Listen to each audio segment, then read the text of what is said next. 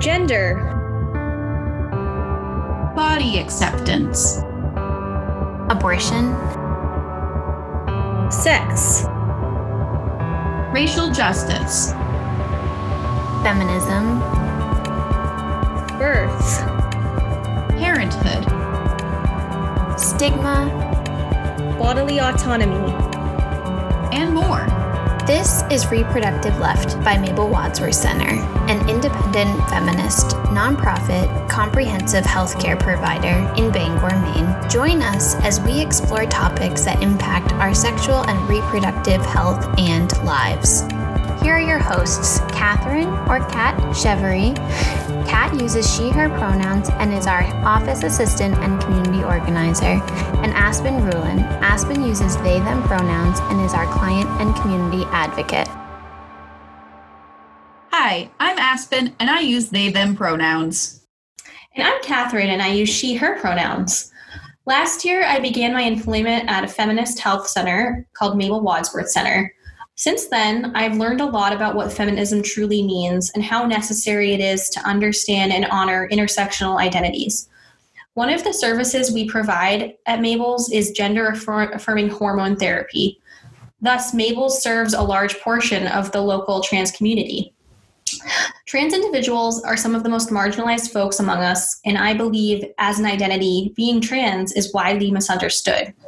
I am fortunate to work directly with Aspen, our client advocate at Mabel's. And in my short time here, they have provided me with invaluable perspectives and patiently shared knowledge with me that I don't think I would be able to encounter in any other job. Today, I will be speaking with them about what it means to be trans, how language used to honor someone's identity is actually very easy to grasp, and how we can, as cis people, be more trans competent in our daily interactions.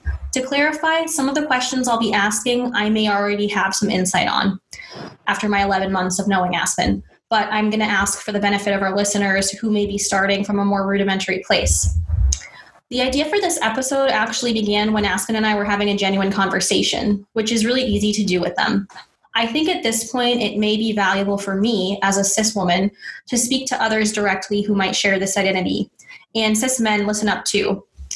It's difficult to fathom what it would be like for your gender identity to be scrutinized, ridiculed, or even called into question. However, this is a reality that some people face every day. We as cis people have the privilege to not give this any consideration.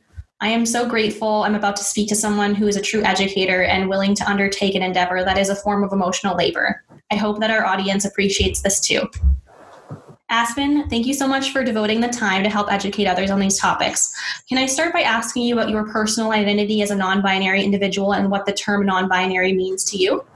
Of course. And I also just want to take a second to thank you for all of the kind words. I'll also give a quick little background on, why I'm the person that Kat is interviewing for this, as well as being a member of the trans community. Like Kat mentioned, I do a lot of education on trans issues and, how to be nice to trans people. So I'm coming from not just my personal experience as a trans person, because of course there's no one unified trans experience. It's several trans experiences, but I'm also coming from the background of, really teaching education work meant to honor the huge variety of trans experiences. As far as, my personal identity as being non-binary and what the term non-binary means, I'll go into, what that term means first, because it can be used a couple of different ways. So I'd say the first way to look at non-binary is as an umbrella term. So basically a term that's meant to cover a lot of different things. As you can probably guess by just the word non-binary, it is meant to describe people who don't identify, who aren't binary genders. So that can include a lot of different identities. It can include things like agender. It can include things like genderqueer. It can include things like bigender or gender fluid. It can function, like I said, really as a wide concept that it's just an adjective to help understand. But on top of being an umbrella term, non-binary also works as an individual identity label. It is an individual identity label I use for myself. I use a couple, which I'll go more into.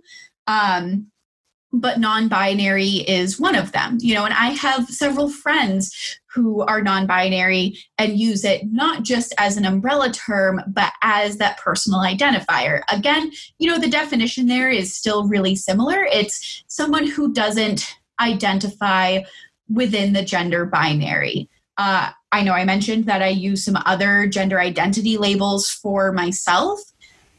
One of those would be gender queer. That is a gender term that, is kind of deliberately hard to pin down with a definition, which I think is something particularly interesting about it. And I think it's one that really shows how gender labels are so personal. The way that I define genderqueer for myself may be totally different than how someone else defines genderqueer for themselves, because that's just how words work.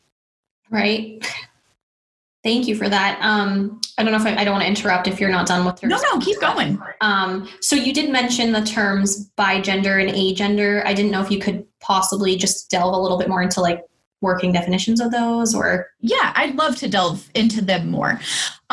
So some terms, even though some of the nuances of how they're defined might vary from person to person, there are some terms that have slightly more concrete definitions just in, how the words are constructed. So agender, for example, that's someone who may not identify with any gender at all.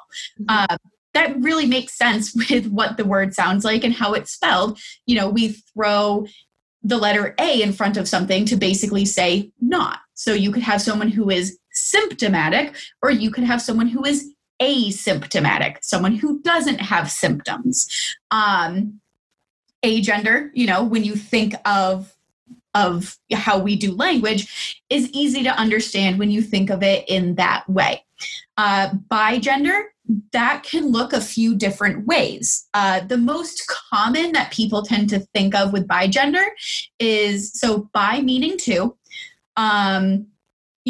Most often people think of it as someone who identifies both, as a man and both as a woman. That can absolutely be true. And what that looks like can vary from person to person. For some people, it's like, oh yeah, I'm both at the same time. Totally cool. For some people, it might be like, oh, some days I'm feeling more masculine and some days I'm feeling more feminine, and bigender describes that really well for me. Well, if you go by that definition, that is also how a lot of gender fluid people would describe themselves. So gender fluid is usually defined more as just someone whose gender is fluid. It sort of moves around and changes, sometimes, from a day-to-day sort of thing. Going back to bigender, though, and also including gender fluid, I think it's also important to remember that masculine and feminine, man and woman, are not the be-all, end-all of what gender is. That tends to be kind of people's first understanding, stepping out of a binary understanding of gender. Because, we're very much taught that gender is male, masculine, boy, or female, feminine, girl, that these are totally separate concepts from each other. They are unrelated. Never the twain shall meet, that sort of deal. So, once people realize oh, that's not true, their next step is often, okay, it's like a sliding scale then. You have male, masculine, boy, man, or female, feminine, girl, woman, two ends of a line. And that in between would be various levels of androgyny. That's where a lot of people, starting to understand gender not as being a simple binary, that's sort of an understanding and an imagery where people can get stuck. But it really goes further than that. instead of picturing just a line with masculine at one end and feminine at the other and androgynous in between, which I will also at some point, I'm sure, talk about my feelings about what androgynous really means. I like to picture instead a color wheel. So if you picture a nice color wheel, it's all very gradient colors, we are going to have masculine as pink and feminine as blue. And I'm doing that on purpose and not just, to turn things on their heads for fun. Up until about the 1940s in the US, pink was seen as a masculine color and blue was seen as a feminine color. In the 1940s is when their associations with gender just flip-flopped. Prior to them having those color associations anyways, there actually hadn't really been those gendered color associations in our culture. It's actually a whole thing with baby clothes marketing, but that's a conversation for a different day. But it's really funny to me, just as a side note, people will often say, oh, well, this infant who doesn't know any words yet, he's such a man's man. He loves blue. And it's like, you only bought him blue things. And obviously from the example I gave about how colors used to be gendered in our culture in the US, it's clearly not an inherent thing. It's a thing that we've socially decided on. But so back to the color wheel example, we've got a color wheel. If we have men as pink and women as blue, we've got a lot of different shades of pink and we've got a lot of different shades of blue. And in between them, we have a lot of different shades of purple. But there are way more than just those three colors and the variations of them. We have orange and yellow and green and gray and, a whole spectrum of colors. And when you think of gender with that analogy in mind, it's a lot easier to understand that the human experience of gender isn't just limited to masculine or feminine or some vague concept of androgyny that is in between them. It is much broader than what we're often limited to by our cultural understanding. And speaking of cultural understanding, I think it's really important to talk about how our understanding of gender is so shaped and often limited by cultural understandings. In our white American culture, and other races as well, but I'm going to focus on whiteness because that's really how the gender binary was introduced here. The gender binary is treated as this very, very, very concrete thing, that manhood is a very solid, unwavering thing, and that womanhood is a very solid, unwavering thing. And there's this idea that these are things that are biologically encoded in humans, and we just know that that's not true. And part of how we know that that's not true is that there are other cultures that do gender differently. I mean, the most simple example is clothing. There are plenty of cultures that have articles of clothing that are considered masculine that more closely resemble what we in the US would call dresses. But going even deeper than that, there are so many cultures across the world and across time that recognize genders that exist outside of the gender binary. I mean, in some cultures that is a third gender, like in India and in Pakistan and in some parts of what we now call South America. But then there are also cultures that have had up to 5 or 6 distinct genders with their own roles and rules within the culture.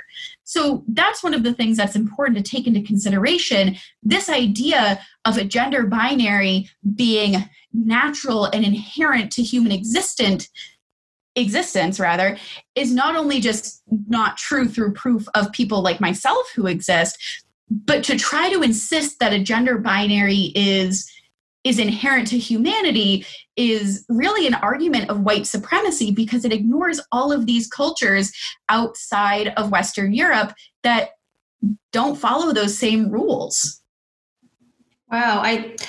I feel like I just learned a ton. I really like your analogy of the color wheel too, because I feel like when you just think of like circles, it seems like a more egalitarian symbol, and like, I don't know, you think of that like the line, like, which honestly, until we had this conversation, I kind of, in my own mind, I try to like educate people as best I can about gender being a spectrum. But you think of like the line as being kind of like this non-dynamic sort of like bland, like, I don't know, like limiting. It's limiting. But I also, even though I'm trans myself, I wasn't born with this knowledge. This is stuff I've had to learn myself over time. And I remember particularly, earlier on in getting my own grasp on understanding the complexities of gender, also viewing it as a line. And that's why I use that example, because I totally understand it.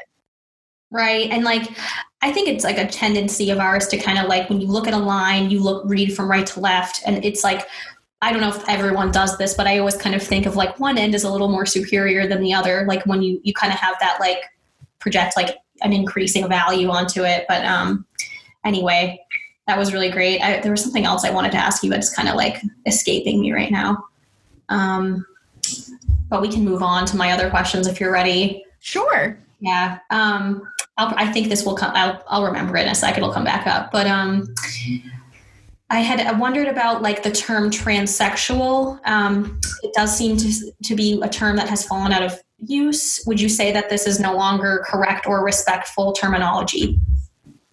Yeah, so that is a really good example of how language changes. And I'm also going to use this as a second to not just talk about these terms, but to also talk about language in general. Language is something that comes up a lot when we're talking about trans people, because the topic of using respectful language is one that comes up a lot. And I've had some people say things like, that's a made up word. They're all made up. Word is made up. Fun. All words are made up. We did not pick them from the word tree. They are not organic. We make up words. That's how language works. We make up words all the time.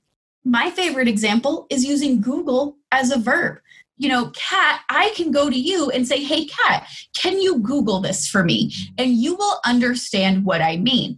If I were to hop into a time machine and go back, let's say 30 years, and I said that to someone, it would not make sense because it didn't serve that function in our language yet. So that's one thing that I think is really important to keep in mind. Language changes, so that means we're all learning new things all the time, not just in regards to trans people, but in regards to everything. Right. But if we want to talk about in regards to trans people, I will talk about the word transsexual. It is a word that's fallen out of use, and for the most part, it's not really correct or respectful terminology. I think it's important to look at and honor how it exists historically. And that when we're looking at historical things, we have to not just view it through the lens of now. We have to think about it in the context of the time. One thing that comes up a lot when it comes to the word transsexual is Rocky Horror Picture Show, because it is a word that is used in that film. Because at the time, that was the accepted language. So I have heard some people say that like, oh, well, I won't watch Rocky Horror Picture Show because it is transphobic because it uses the word transsexual.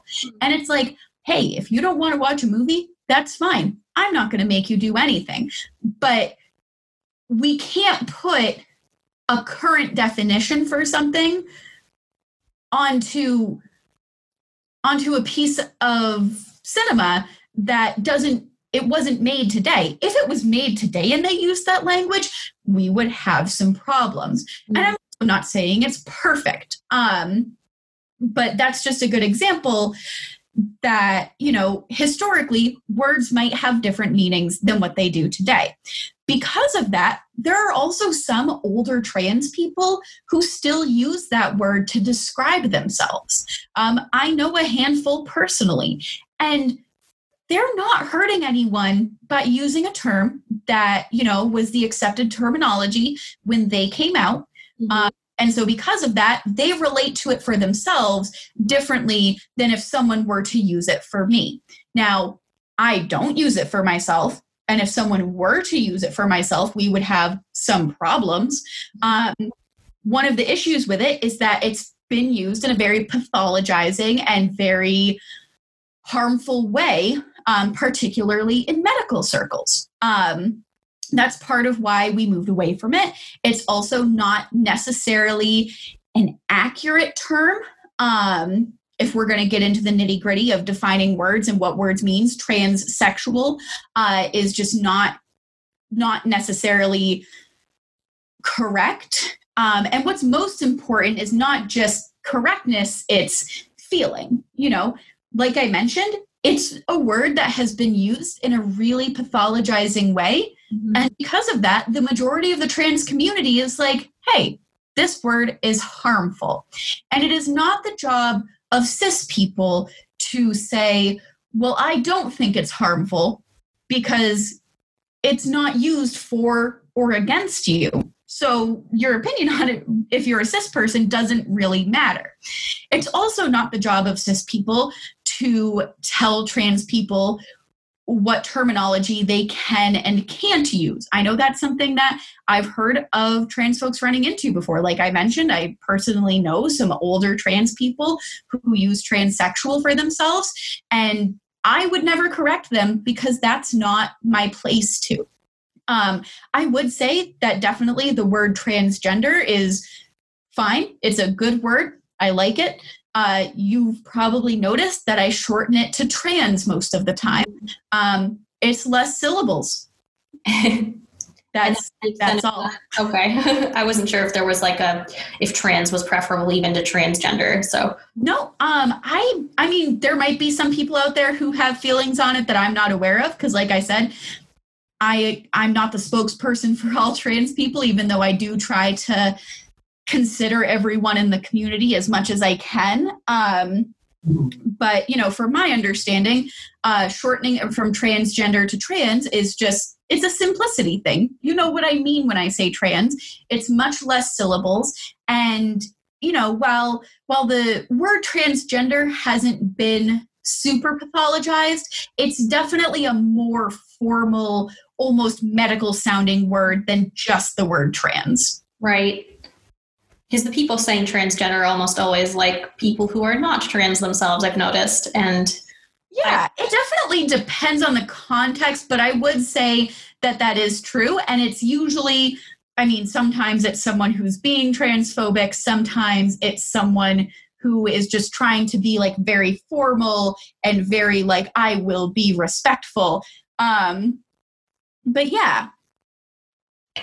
Side note, I had to look it up. I mean, I knew ballpark. I did not realize Rocky Horror was 45 years old now. I mean, I did not realize it was 45 either. Yeah.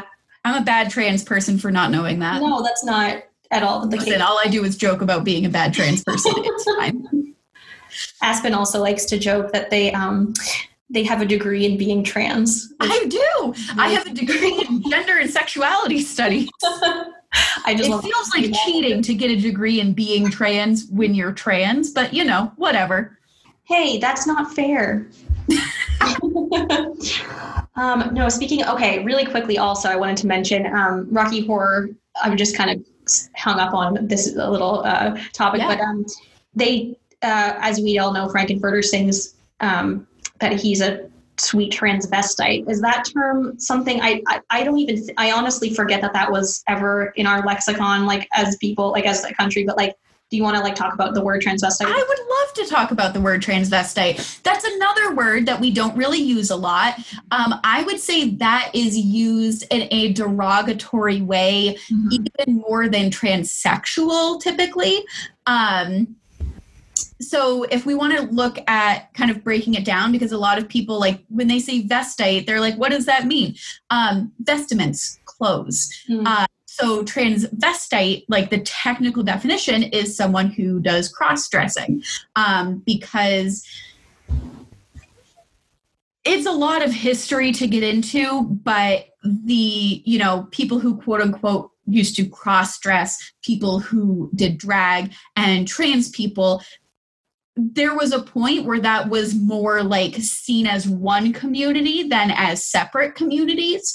Like I said, that's a lot of history to get into. But yeah, so that's one that, you know, like, don't use that for people. That's a term that's typically, you know, hurtful. I know I've had it used as a slur against me before. But it's something like, yeah, it's, you know, at the time that it was being used in that film, it was being used in a different context. And that really has to be remembered when we watch that. So that doesn't mean we need to, like, you know, go beat up Tim Curry. We love Tim Curry.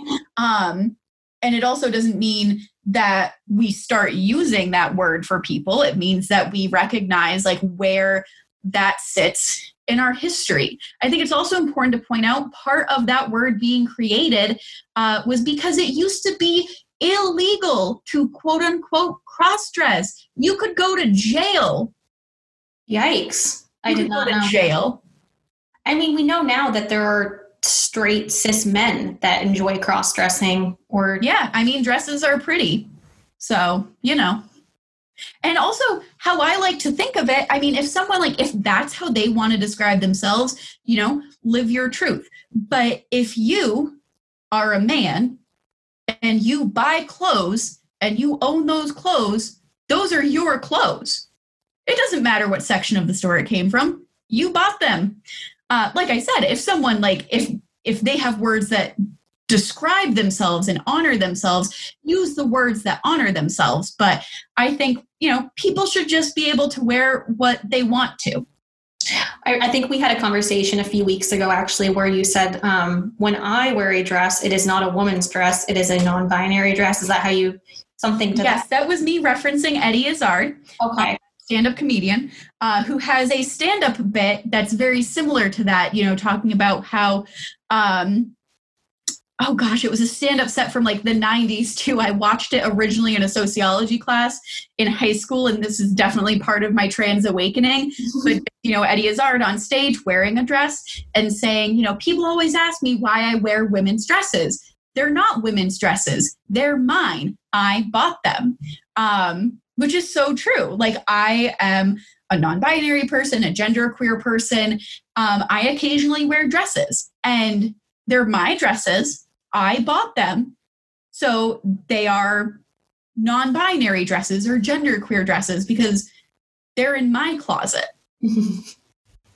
I'm going to pause really briefly for a Mabel's Fast Fact with Abby, and we will be right back. Did you know that most sexually transmitted infections are asymptomatic? That is why it's recommended to get tested annually, or more often if you have new or multiple partners. Learn more at mabelwadsworth.org in our blog, News from Mabel's. As Aspen and I were talking, we realized that this topic is really big and wide-ranging, so we've decided to break this up into a multiple-part series. We're going to save the rest of this conversation for our next episode. I think that's a great idea. Thanks for chatting with me about gender today, Kat. Thanks for answering all of my questions, Aspen. I'm really looking forward to our next installment of Reproductive Left in our interview with a trans educator.